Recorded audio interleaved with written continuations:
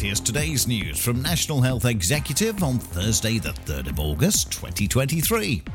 NHS England is strengthening leadership and accountability within its senior ranks.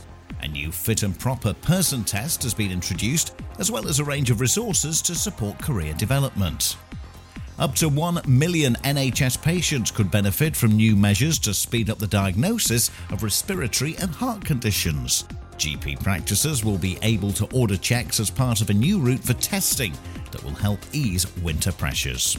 And that's the latest. Don't forget to like and subscribe to make sure you receive every new bulletin, and check out our stories in full on our website, nationalhealthexecutive.com.